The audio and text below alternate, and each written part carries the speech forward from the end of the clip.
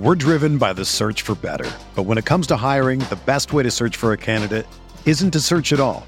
Don't search, match with Indeed.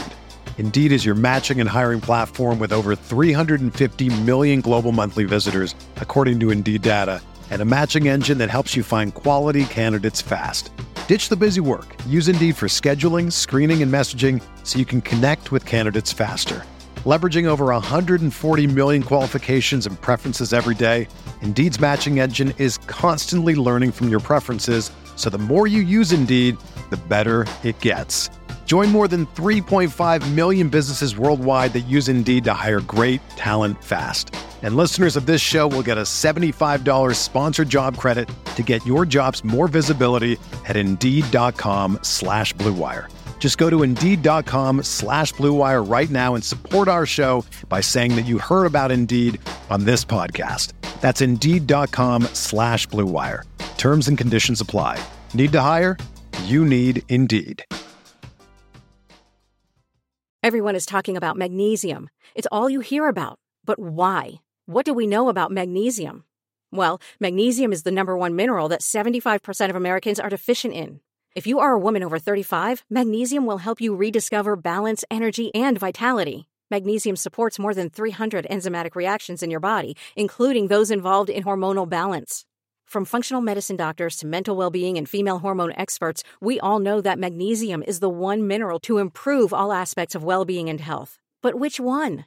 Magnesium Breakthrough from Bioptimizers, the trusted choice recommended by leading experts with 7 best-absorbed forms of magnesium to ensure your body receives the support it needs for overall well-being. Go to bioptimizers.com/balance today and use code BALANCE10 for 10% off. Support your journey to wellness at bioptimizers.com/balance. Magnesium Breakthrough from Bioptimizers, your foundation to optimal health and vitality. The baseball season is go, go, go. It's nonstop, relentless for every night, 6 straight months, and then hopefully another month in October. You also have work, friends, family, and a million other things going on. That's when you reach for a Coors Light. It's made to chill. There's only one beer out there that's literally made to chill, and that's Coors Light. I mean, the mountains on the bottles and cans even turn blue when your beer is cold. Is there anything better than opening up your refrigerator after a long day, seeing that icy cold Coors Light can or bottle in your fridge? The answer is no. There's nothing better. That's why when it's time to chill, you choose Coors Light. It's mountain cold refreshment made to chill. Coors Light is the one I choose when I need to unwind. So that's why when you want to hit reset, reach for a beer that's made to chill. Get Coors Light in the new look delivered straight to your door with Drizzly or Instacart. Coors Brewing Company, Golden, Colorado. And as always, celebrate. We are breaking down all aspects of Yankee baseball. This is the Bronx Pinstripe Show with your hosts, Andrew Rotondi and Scott Reinen. Let's go.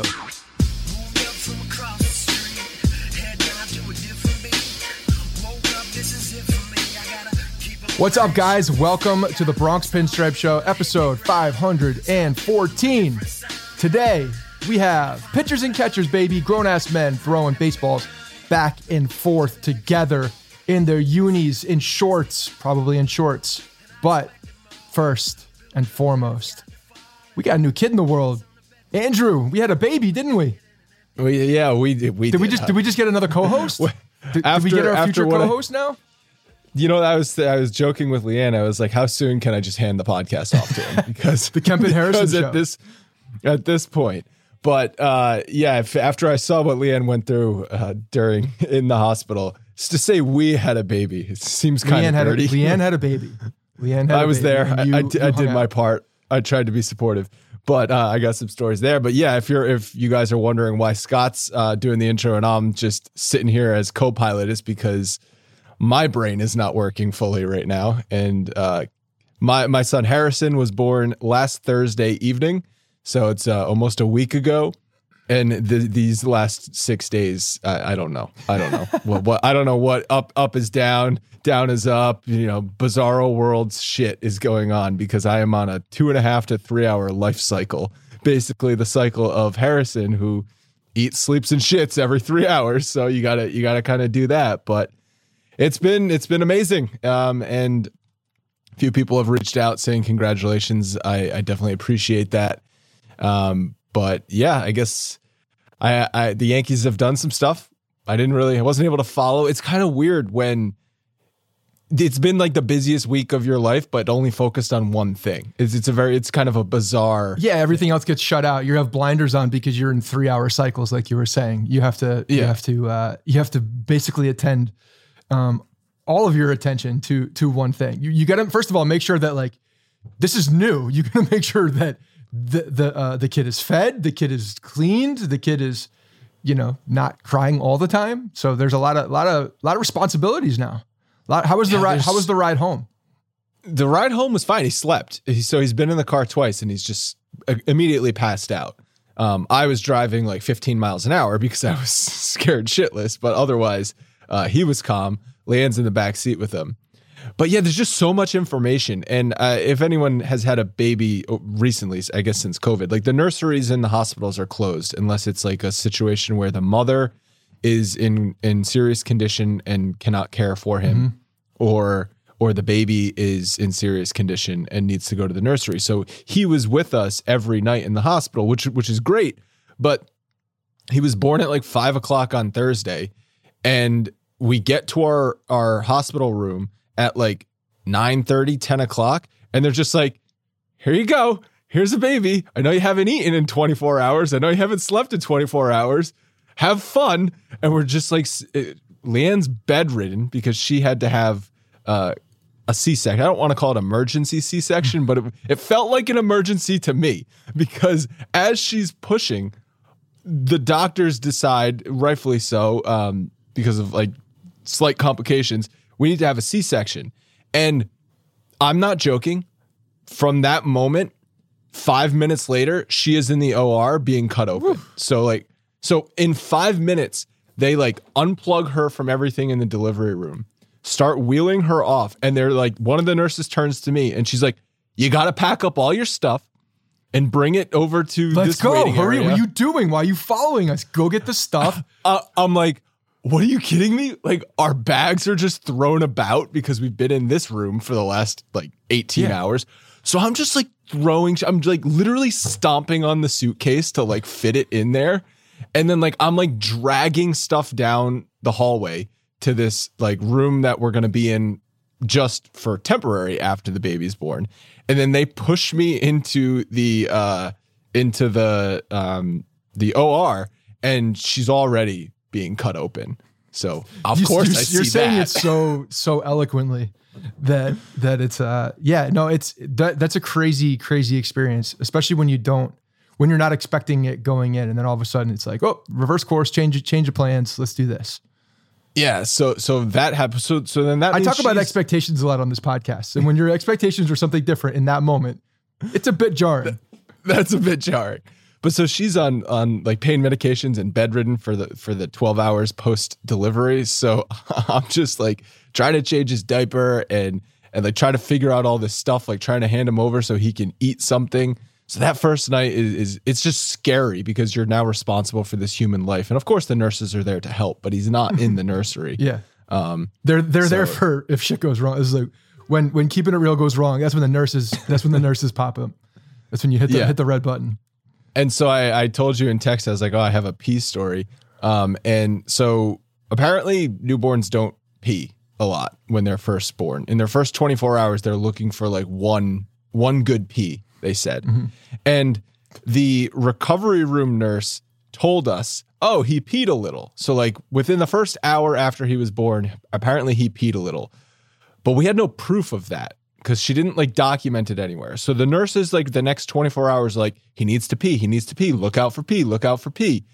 And we're like, okay, well, we were told he peed already. So at like I'm not joking, the 24-hour mark, we're changing his diaper. He had pooped. Thank you. And all of a sudden, Leanne looks over at his face and she's like, are those tears on his face? And I'm like, tears? What are you talking about? He's not crying. And then I put my face over and I'm just drilled with piss in the cheek. And then it just starts going like a waterfall. She's like trying to cover it with her hand and it's just spraying everywhere. So we were initiated into the diaper changing club with just an absolute piss shower. Nice. I love from it. Our I was hoping for the other end, the other initiation, but I'm still confident that will come. There's still plenty of time for that to come too. So do you have a thing called the PPTP? I sure don't. Apparently that's something that parents of boys need to invest in if they find themselves getting peed on a lot. What is that, so like one of those Shark Tank dad inventions? You're like, oh, I need a PPTP so I don't get pissed in the face. Probably. Yeah, so we'll see about that. But that's 3 hour sleep cycles right there to get the PPTP. I do appreciate everyone who has reached out. I'll tweet out a picture of them maybe later today. Otherwise everything's been good. Leanne's doing well. All things considered, the meds are helping, and Harrison is healthy, and that's the most important thing. Yeah. So it's been great. Awesome, man. Well, I know it's we've all been waiting to hear the update, so it's great to hear. It's funny because everybody who's been listening to this show for a long time, and there's a lot of people who've been listening for years and years and years. They've pretty much gone through major life events with us. Obviously, Kemp was born. All of his stuff. Everybody's been along for the journey. I was already married by the time we started this, but you got married. Now you're having a kid. So it's just kind of funny how everybody's come along this entire ride with us through life, like through the lens of the New York Yankees. I guess it's pretty cool. So glad to see everybody's doing well. Harrison is adorable. We'll send out some pictures later, but let's get into some baseball, man. Let's this is the healthy distraction that we rely on now. And now that you're a dad too, you're going to be looking forward to this for like a different moment. Like, what is that other moment? Oh, it's baseball. Okay. And today, pitchers and catchers, baby. So a lot of things happened this past week while you were in the hospital, while you were in your days. A lot of minor league signings, not huge deals, obviously, for the Yankees, but filled a lot of holes. A lot of things that we were talking about. Could have some good impact. Could have some major impacts. We said last couple episodes, like, is this it? Is this the roster that they're going to go in with? And we mentioned sort of that list of unsigned players and quality names on there that could help. Yep. Like you think about championship teams, and they have these quality, maybe veteran players that do something over the course of the season, over the course of the playoffs, that make a positive impact. Like, you can find it on every championship roster. I go back to that 2017 team where you look at the construction and the makeup of that team. And yes, we thought it was early at that point, but they really had that. They had, even more so then than now, but they had a very healthy mix of veterans who, either hadn't won or some that had and were hungry. And then also your young guys. And that blend, when you find that right blend, it's just a very positive thing to have in the clubhouse and for leadership reasons, in the dugout and as you get into the postseason. So Jay Bruce was a guy that we mentioned. One of the outfielders is still available. Looking at the signing, it was a minor league signing, $1.3 million guaranteed. He's got bonuses starting, I think, after 400 plate appearances, $50,000 bonuses. It just tiers up from 400, 450, and 500. I don't expect him to get to 450 or 500. Probably not even 400. But what happens if Judge goes down? If there's an injury, then yes, that's a guy that will go in there. If we're talking about the perfect world situation, and I mean, I don't even know if he's getting the fourth outfield spot. He's probably fifth outfield at this point. Maybe, depends. Who knows how he plays? He may not even make the major league roster. There's a lot of things still up in the air with Jay Bruce. He's got to show it. He didn't have a great year last year, but when you look at really not great since 2017. He hasn't been good for a while. But when you look at his splits, at his numbers, his splits are, to me, the reason why I'm looking at him and not looking at his history as a major league player. He's 33 years old, feels a hell of a lot older than 33. I definitely thought he was older than 33. It seems like Jay Bruce has been around for a long time. 08 was his first year. Yeah. So, but 631 slugging, 941 OPS against right-handed pitching in 2020. That's really the big thing I'm looking at. I'm looking at what have you done against right-handed pitching? What have you done? Have you done damage? Are you able to be slotted in on days where we're going up against tough right-handed pitching and, be a tough out from the left side? That is a necessity. It's a team need in the lineup, some balance against the tough right-handed pitching. So if he can be that guy, and he can do that with minimal at-bats, then I see very good value here. We'll see though. He's got to be able to do it without playing time all the time, consistent playing time. And that's just not something he's really done.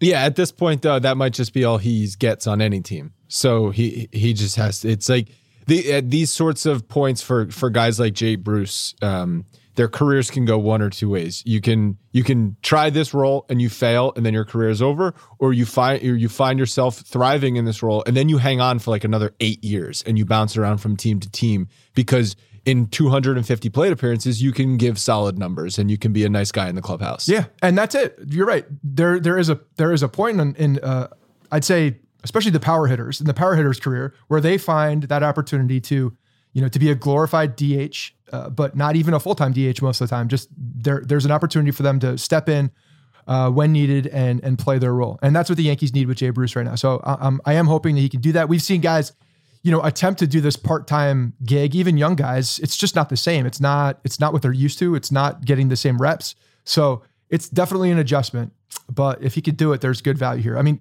this is what we're talking about all offseason is Cashman finding these value plays.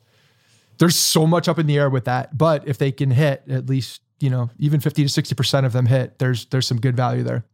We talked about like the outfielders that were still available. Obviously Brett Gardner is still available, but there were some others on that list as well. In addition to Bruce, like you mentioned Nick Markakis, I mentioned Sin-Shu Chu. There was also some other outfielders that could have fit similar roles. Are you happy with the Bruce signing over some of those other guys? I mean, to me, you're looking at them, it's like, you toss a coin up in the air and you see, I thought Markakis could have been a good fit. I don't know what he's asking for contract wise. Bruce fit what they were looking to do with I keep saying in my head, the salary cap, but the luxury tax cap, if you will. And he fit the team needed a left-handed bat, better split. So he fit the void. I'd be nitpicking if I was saying one would be better than the other based on the value. But no, I think it's a good gamble. He strikes out still at, I think, over 20%. I think it was 23% over the last full season. He's like a 25, almost 25% clip guy. But, against right-handed pitching, if that's down and he's able to make contact and he's able to put up good production numbers against right-handed pitching, then I will be a happy camper. That's the ideal thing I was looking for from anybody. But while we're talking about him, before we get into the other guys, I want to go into a mailbag from Andrew Campbell because I think it directly affects the other left-handed bat that is still a potential. He's still looming out there. He's obviously a Yankee and has been a Yankee his entire career, is Brett Gardner. So I'm going to read a mailbag here. Hey guys, big time, long time. If the Yankees can't find a way to bring back Brett Gardner for a price that fits both sides, should the Yankees consider making a pitch to Gardy that would bring him back to the Bronx as a member of the coaching staff, or even perhaps a role as a player coach? His career at bats, profile as a member, assistant coach, or special advisor to the team would allow Gardner to stay in the dugout while keeping him the salary part of the team below always looming luxury tax threshold. The heart and soul of the team would still be prominent in the clubhouse for the 2001 season. I'm not going to read the entire thing here. Look, this is one of those plays where people are holding on for hope. And Andrew is a Brett Gardner guy. I appreciate that. I don't see the Yankees at all. When I'm talking about a player coach for the Yankees, I'm usually joking because it doesn't exist. It doesn't happen. Those don't exist anymore. Like, legitimately, who's the last player coach in Major League Baseball? Oh, Pete Rose? We know how that worked out. No, but it's like, I don't think that role is just like something out of a different era. Yeah, no, it's not something that fits. It's just not. It doesn't work for this. Brett Gardner's not the guy like that. He thinks he can play. And look, you think that this completely closes the book on Brett Gardner. I'm not going to say that it does yet because I still think the fact that he's not on another team and he wants to play, there's something looming. And I don't know, what that is. Jay Bruce was signed to a minor league deal. Yes, there's options. Like he wants to be on the major league roster. There's no doubt. But because that's not a definite, I still think Brett Gardner's looming. Yeah. So I was just going to clarify that with you. So the Jay Bruce signing is not definite as far as like impact. Cause I just looked up the spot track numbers and I'm putting them in here now. So the Yankees still have about $11 million in tax space available because Jay Bruce. So if he makes the roster, it's $1.5 million. You said $1.35 million. $1.35 million plus some incentives. But this is again, this is if he makes the major league roster. So here's the thing, though. They didn't do this with Jay Bruce for no reason. They did it because they think he might be able to contribute to the roster. So if they do sign Brett Gardner and it's a guaranteed major league spot, that kind of takes Jay Bruce out. So why are you going to do this with Jay Bruce if you're then going to give Brett Gardner a guaranteed roster spot? Maybe you're going to sign Brett Gardner, invite him to spring training and say compete, but are they really going to even go through that whole rigmarole with Gardner? Like, you do that with Jay Bruce, fine, because he's never been on the team before. But you bring a guy who's a career Yankee in to compete for a job, that just seems kind of weird. And that seems more like a distraction than anything to me. No, I agree with you. And that's where, well, Jay Bruce also can play first base. That's a potential there. You're looking at Mike Ford as a backup first baseman, lefty bat. So you could see Jay Bruce finding a spot on that roster, even if Brett Gardner were to be signed still. And again, it's a very, very low risk play.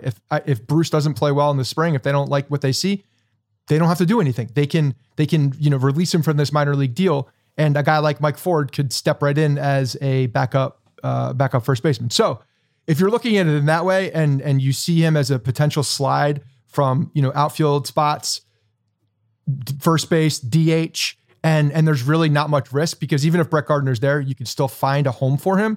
I see that as a potential play. I think the other thing of this is not just Brett Gardner, but they're looking at this as Jay Bruce versus Mike Ford. I mean, that's, to me, after what Mike Ford did last year when he didn't back up the season that we were, at the end of the year in 2018, when he didn't live up to your bold prediction of taking over the first scumbag for the home run king of the season. When that scumbag made me look bad, then, I think a lot of us were expecting him to pick up, right? Maybe it wasn't to the bold prediction that I have, but we weren't expecting him to fall off the planet like he did last year. I mean, he was bad. Well, are you throwing it out though? Like, you're throwing out convenient. So it depends. If he shows well in spring, I think that's what they want to see. They want to see if Mike Ford can step up and be that left-handed bat. He's a younger guy. You'd say that 33-year-old Jay Bruce, or looking at Mike Ford, I'd say it's a toss-up. So maybe really that's where the competition is. The fact that Bruce can play the outfield and play first base is a huge step over Mike Ford, because that versatility, especially for this Yankees roster, is massive. Sure. With the injury history there, but the thing is, he's not going to be the fourth outfielder. Mike Tauchman's still out there. He's going to be the guy that slots in. And if Gardner is signed, then it doesn't really matter as much. So then if Gardner is signed, it becomes Jay Bruce versus Mike Ford, in my opinion.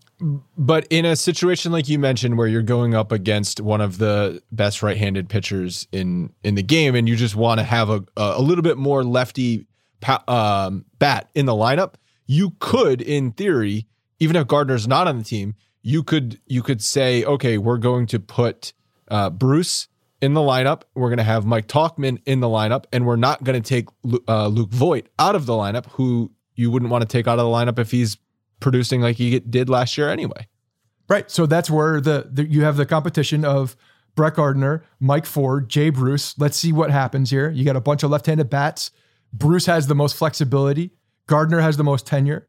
And, Ford is a relative wild card if he can regain the form that we saw in spurts in 2018 or 2019. So I think it's good competition. Look, I said this the other day, when I'm looking at the roster now and I look back at all of Cashman's moves, and we can get into the other minor league moves in a second here, but I see a lot of competition across the roster. And this is a roster that going into the season, we looked at it as pretty locked up, right? Like there's a lot of spots that are set, but in the rotation, there were not. In the bullpen, after, getting rid of Ottavino and Canely being released after his injury, there's competition there too. There's a lot of competition in a good amount of spots on this team. And when you're bringing in some of these guys that they're not definites, they're not locked for a spot, but they have to compete with other guys, other young guys, to me, that's a very, very healthy, good thing for the roster. And I'm excited to watch spring training because there's going to be battles. There's definitely going to be battles in different positions, especially in the pitching staff. So to me, that's exciting. And now you add Jay Bruce to the mix with a potential Gardner or another outfielder, from some of the invites that they've had, there's competition there. There's no doubt. One last thing on Gardner. I think he's done. And that's why I just don't see them bringing him back. Look at his StatCast rankings from last year. Literally the only thing that he excelled in was walk percentage, which is still good, but exit velocity, hard hit percentage, expected weighted on base average, barrel percentage, slugging percentage, all near the bottom of the league. K percentage, middle of the road.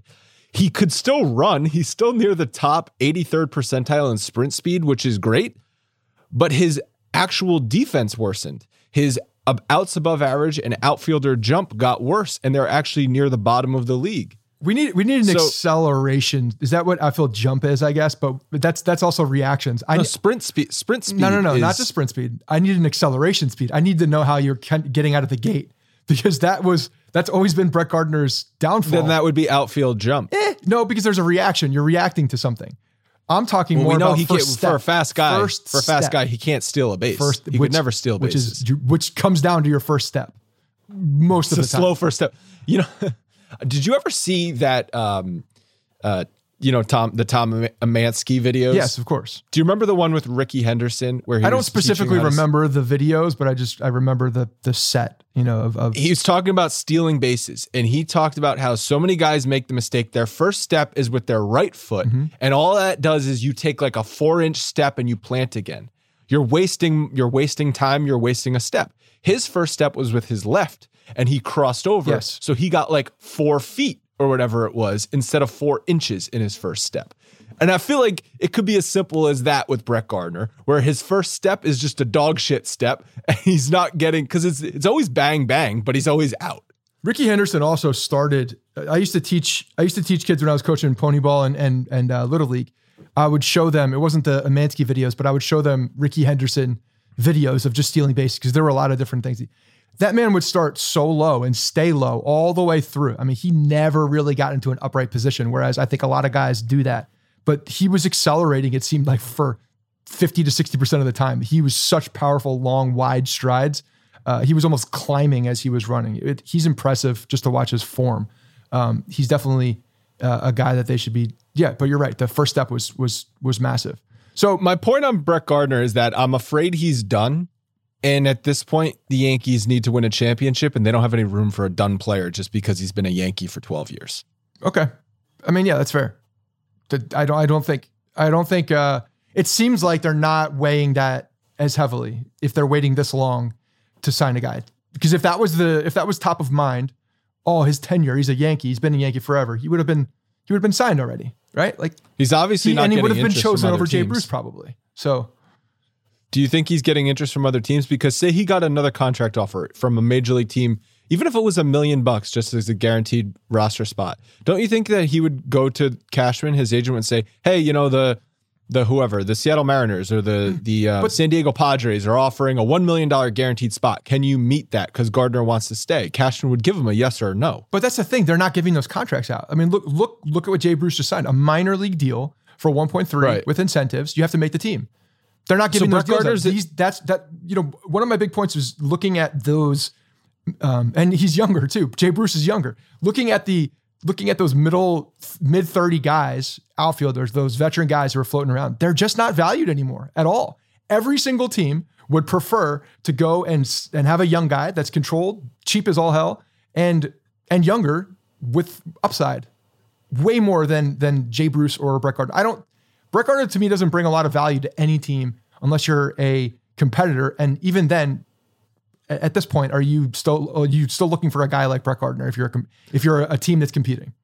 I could see the Red Sox signing Brett Gardner because they just traded Benintendi. So they have Verdugo, they have a couple other people in their outfield, but I could see them doing that just as like an FU to the Yankees. Yeah, well, maybe we'll see. It depends how much Brett Gardner wants to keep playing baseball, and what about the Rays? The other option for him is that he stays in shape.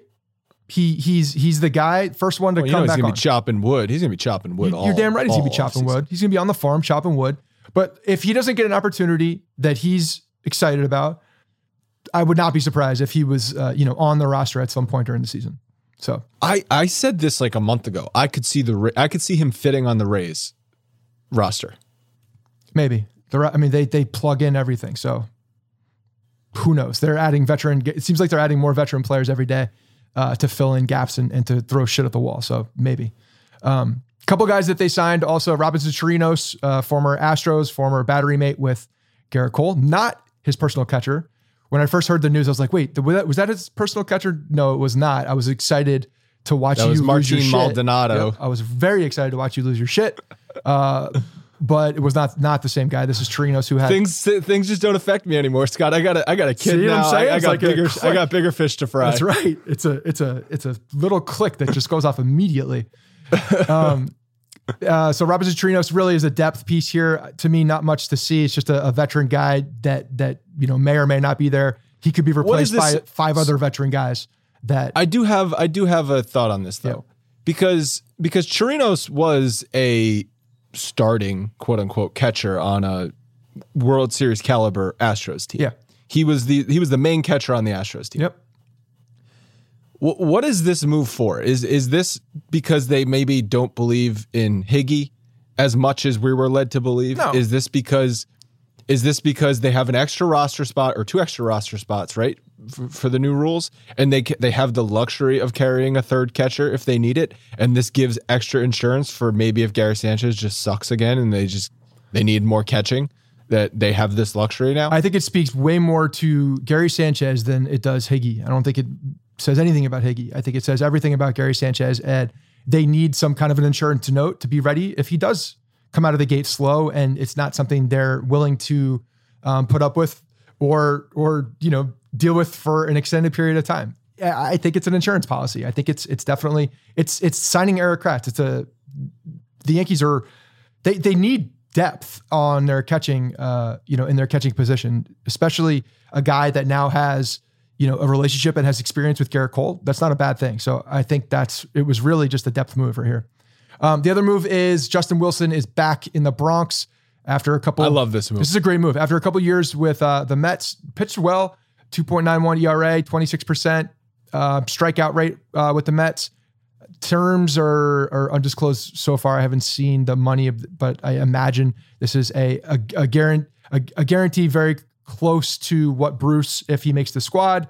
I definitely see Justin Wilson making the major league roster. And I'm sure there's some bonus incentives along with that as well. But you ready for some intriguing StatCast data on him? Exit velocity, 96th percentile. Hard hit percentage, 92nd percentile. Expected weighted on base average, 75th percentile. Expected ERA, 75th percentile. Expected batting average, 72nd percentile. Expected slugging, 81st percentile. Those are all good numbers. It's all top 25% or better of the league. And for a relief pitcher who's going to be relied on to pitch maybe the 6th or the 7th inning, come in to get a couple tough lefties out in the 8th inning, I love it. This is exactly the signing that they needed to make to give more insurance to this pitching staff. So let's recap what's happened so far in the bullpen with the deal that Cashman gets a lot of flack for what he does with the pitching staff. Probably not as much in the rotation. Not the bullpen. Yeah, the bullpen has always been his strength. Sure. So looking at Justin Wilson, a guy that's been on the team before, Luis Cessa was part of the deal, right? So Shane Green went to the Tigers, and Justin Wilson, and I think it was Luis Cessa who came back. Yeah. When you're looking at Justin Wilson coming in, left-handed reliever, you look at Darren O'Day, right-handed side swindler, the guy nobody wants to face. Doesn't matter what side of the box you're in, side of the plate you're in. Trading Ottavino and his entire contract to the Red Sox, and you're replacing him essentially with these 2 guys for a fraction of the price. Again, we don't know what the Justin Wilson deal is yet. I have not seen it, but I can't imagine it's anywhere over $2 million, probably under $2 million. Just swap Justin Wilson for Adam Ottavino, and to me, it's an upgrade. You're adding Darren O'Day now as another piece that gives you just a different option, a different look out of the pen. I like what they've done. Plus, you adding the young guys with a good amount of upside. I like it. I mix these trades up. So the Yankees acquired Wilson from the Pirates in 2014 for Francisco Cervelli. Yes. Then after the 2015 season, they traded Wilson to the Tigers for Luis Cessa and Chad Green. Right. That's it. Yep. Shane Green was a different trade entirely with the Tigers. Was Shane Green potentially in that Curtis Granderson? I feel like he might have been in the Curtis Granderson trade. But anyway, you got Chad Green and Luis Cessa for Justin Wilson. Yeah. Tigers probably kicking themselves about that. So speaking of winning trades, that's Brian Cashman will win you a bullpen trade all day, baby. Yep. But not so much in the rotation. That's where the criticism has always come in. Paxton, now it's official. The cycle has closed. $8.5 million deal with the Mariners. He's back in Seattle. He's got bonuses included in this deal that could make it worth over $10 million. So the Seattle Mariners are now walking into a season with both James Paxton and Justice Sheffield in their starting rotation, and the Yankees are left holding sitting there holding their schmenders in their hand. So can we just be done with dealing with the Mariners at this point? It doesn't seem like I don't want to works. trade for any more pitching from the Mariners. They tried it with Michael Pineda. That actually was the best one that worked out, but it didn't really work out. They tried to acquire Cliff Lee back in the day. It didn't work out with the Mariners. This whole thing with Sheffield and Paxton, I'm done acquiring pitching from the Mariners. Go do something else. Just go to a different well, please, because I'm sick of drinking this shitty water from Seattle. You know I don't like Seattle. Yeah, Seattle. Seattle people hate you too. So the thing is yes, Cashman's looking at this deal now, and it didn't work. Again, injuries on both of those trades completely crushed. I'd say both guys.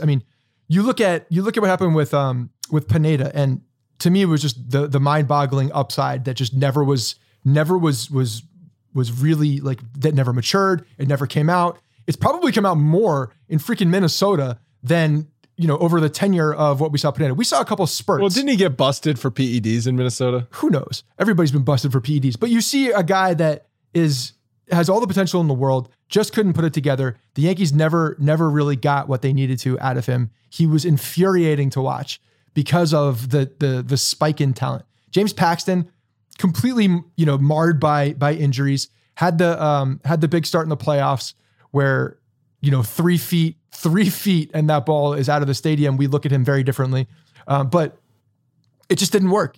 We knew that he was coming over with injuries, and the injuries stayed and completely affected what he was as a player. Yankees said, I'm not dealing with that anymore. And now he goes back to the Mariners. So both trades, no good.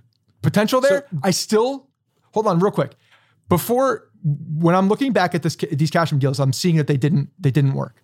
But at the same time, I'm looking at them in the moment when he made the trades, and I'm like, yep, I would probably make that trade again. Like Jameson Taillon. We're saying we loved it we like it. We like it now. It's an easy kill now. It's an easy kill because you look and you know what happened. But when we were back looking at the upside for Paxton potential with what Justice Sheffield hadn't really, been the guy that potentially thought you can't say that. He had no time in the major leagues. That's fine, but I don't think he was identified as a guy that they didn't see long term. So I was fine with it. He was the number one prospect, but that's kind of there's a little asterisk next to that because everybody else was trash. So it's not that big of a deal. So I'm still looking back at the time and being like, okay, I'd probably make that move. Pineda, I would have done that again in a heartbeat as well if I didn't know what happened.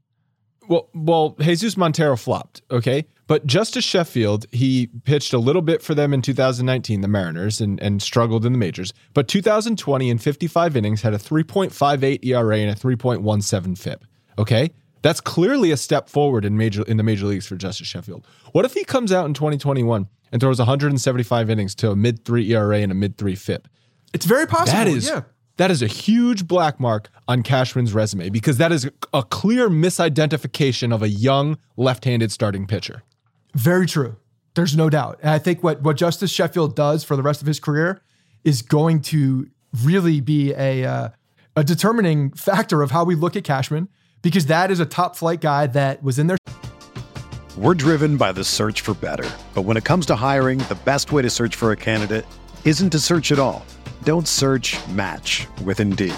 Indeed is your matching and hiring platform with over 350 million global monthly visitors, according to Indeed data, and a matching engine that helps you find quality candidates fast.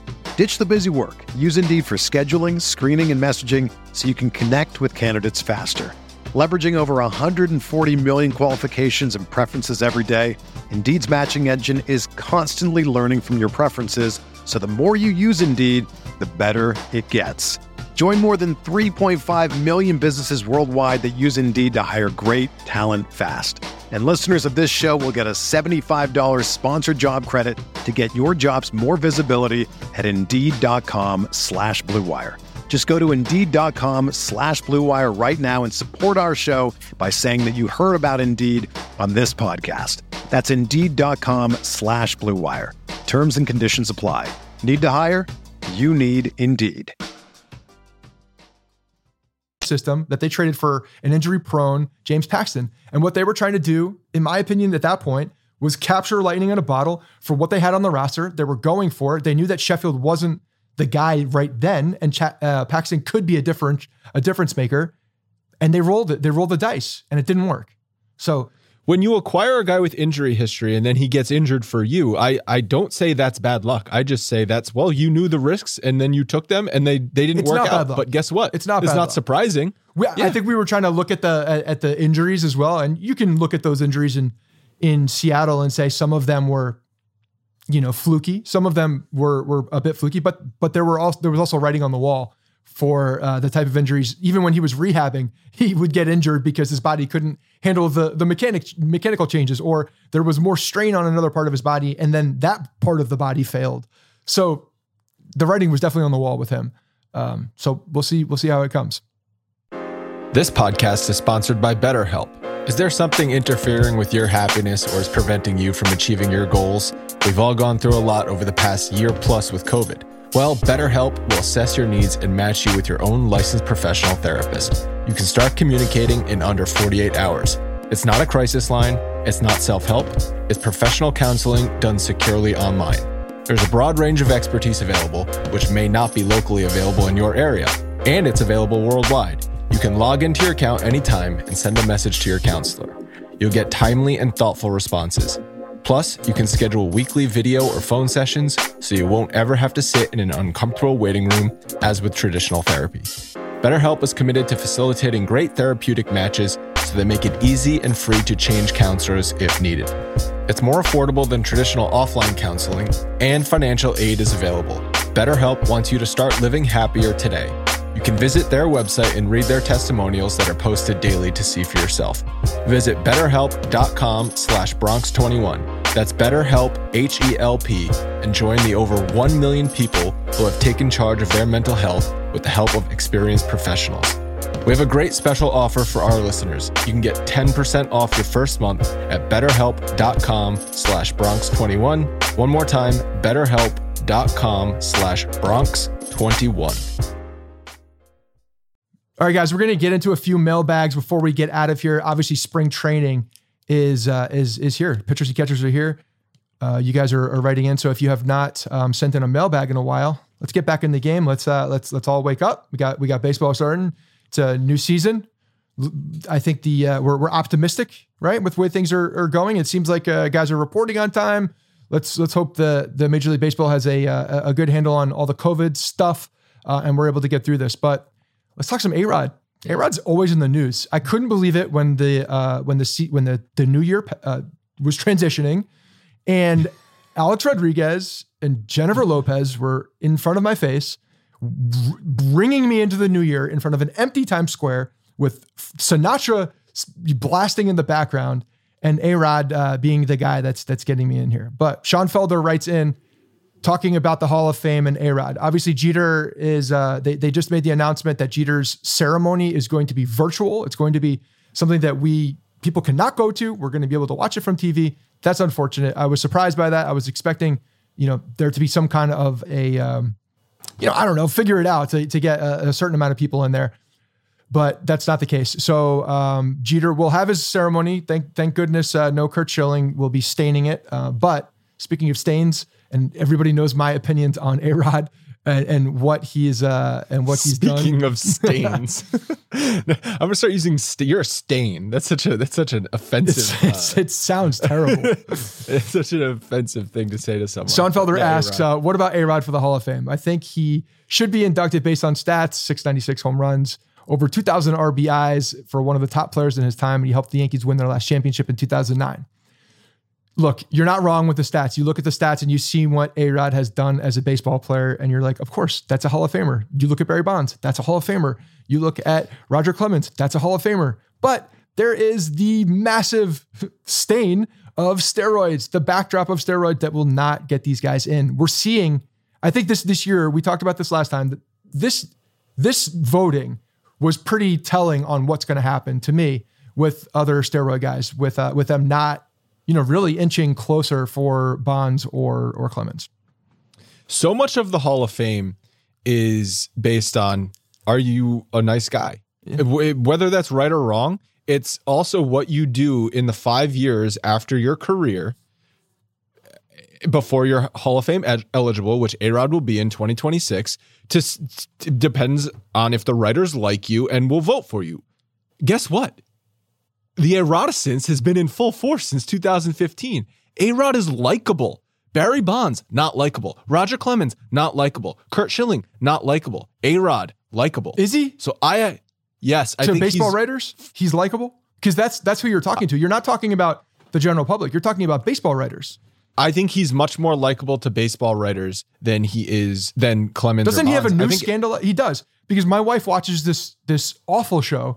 One of these reality shows I think it's based out of Charleston, and there's just a train wreck of drunk people. It's just like, let's follow around a bunch of people who just get hammered all the time, and you're watching how their lives are getting destroyed because they're just a train wreck. Sometimes it's entertaining when you see train wrecks because you look at yourself and you're like, oh, okay, things aren't going so bad. My life's pretty decent when you look at shit like that. But she watches it all the time, and I'm sitting there on my computer doing whatever while she's watching it on the TV. And she watches it on demand, and there's like commercials that loop and loop and loop all the time. And one of them is a Shark Tank commercial, and it drives me nuts because they show A-Rod, and he says something about you. What does it feel like to identify that this is to ruin one of the best opportunities of your life? And I'm sitting there like, how are you possibly saying this to other people? How are you the one to be able to say that? How can you possibly say this to other people? Look in the mirror, bro, but don't kiss yourself in the mirror, which you have done. Not only that, but there's a girl on the show who has a rumor tied to A-Rod that there's a scandal looming. I don't know all the details here, but there's a rumor out there that this girl and A-Rod have been texting and possibly hooked up in Miami, and J-Lo. There's a whole thing happening there too. So you'd have to. Do you not expect A-Rod to completely biggest ruin moron himself? on planet Earth? You'd have to be the biggest moron on planet Earth to cheat on J-Lo. I mean, yeah. No, but my point is that I think A-Rod is much more likable at this stage than Bonds and Clemens, and obviously his stats are there, and I think that might be enough by 2026. When 2026 rolls around, that's still a long time away. Andrew, he still has the steroid. I mean, I don't give a shit how likable you are. He still has the backdrop of steroids and was popped multiple times and then lied to everybody. But there's going to be more writers in 2026 that care less about the steroids than currently. But if these other guys are not getting in, how can you possibly justify A-Rod? If Barry Bonds does not get in, how can you possibly justify A-Rod?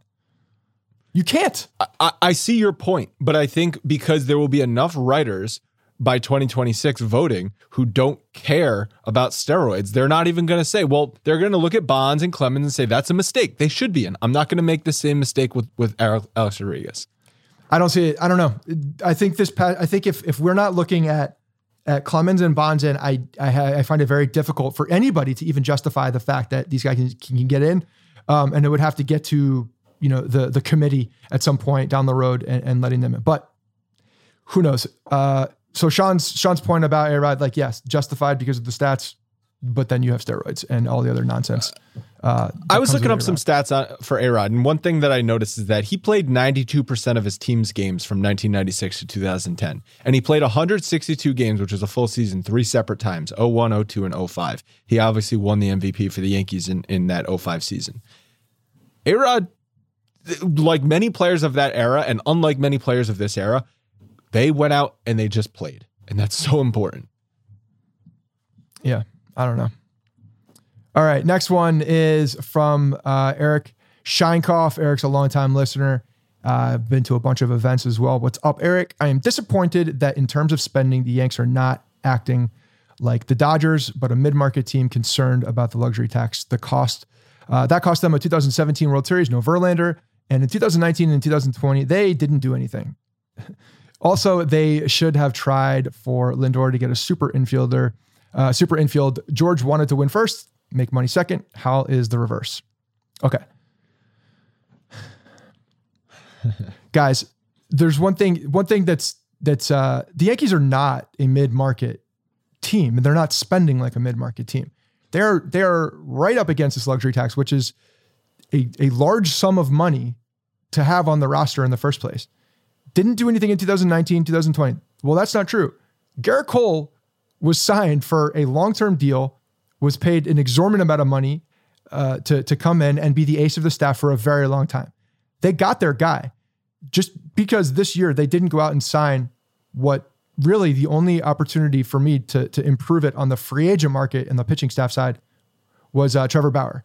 Trevor Bauer got a stupid amount of money. Yes, it put them over. It's short-term, so there's an argument to be made there, but there weren't a ton of opportunities for them that were definite. And maybe they don't even think that Trevor Bauer is a definite because one, wild card off the field, you look at his career stats, he's not career-wise, not the guy that he was last year in his Cy Young campaign, but they could have valued him differently, and they see the other opportunities and played more of the volume game and depth game than going out and getting one guy while staying under. So you can argue both ways, but I definitely don't see them as not a team that's spending money, because they are spending money and they have spent money.